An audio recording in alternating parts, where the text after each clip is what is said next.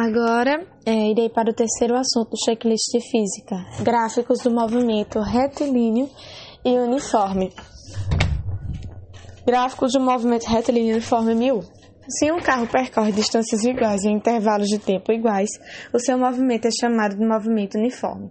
Se o movimento é uniforme, então V é igual a velocidade é igual a velocidade média, que é constante, certo?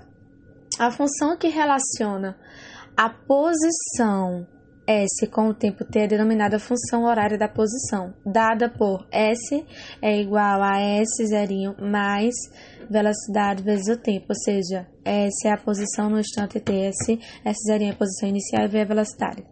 Aí, gráficos. Os gráficos dos movimentos são muito importantes, pois uma das habilidades da prova do Enem consiste em analisar e interpretar gráficos em várias disciplinas, não só na física. A análise do gráfico pode ir desde uma simples observação até uma compreensão mais profunda.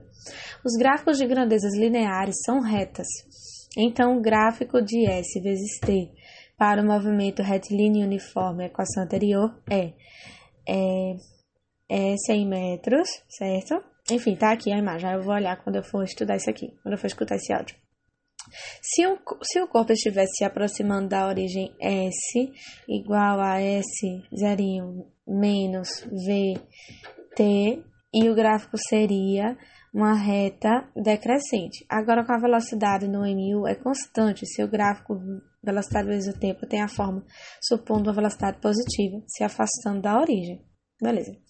Note que a divisão o ΔY sobre ΔX entre dois pontos da reta cria uma grandeza que é expressa pela tangente do ângulo de inclinação da reta, coeficiente angular. Tá aqui mostrando direitinho na imagem. E no gráfico, velocidade vezes o tempo, a área sobre o gráfico é igual à variação de posição. Aí tá aqui falando sobre a área rachurada, certo?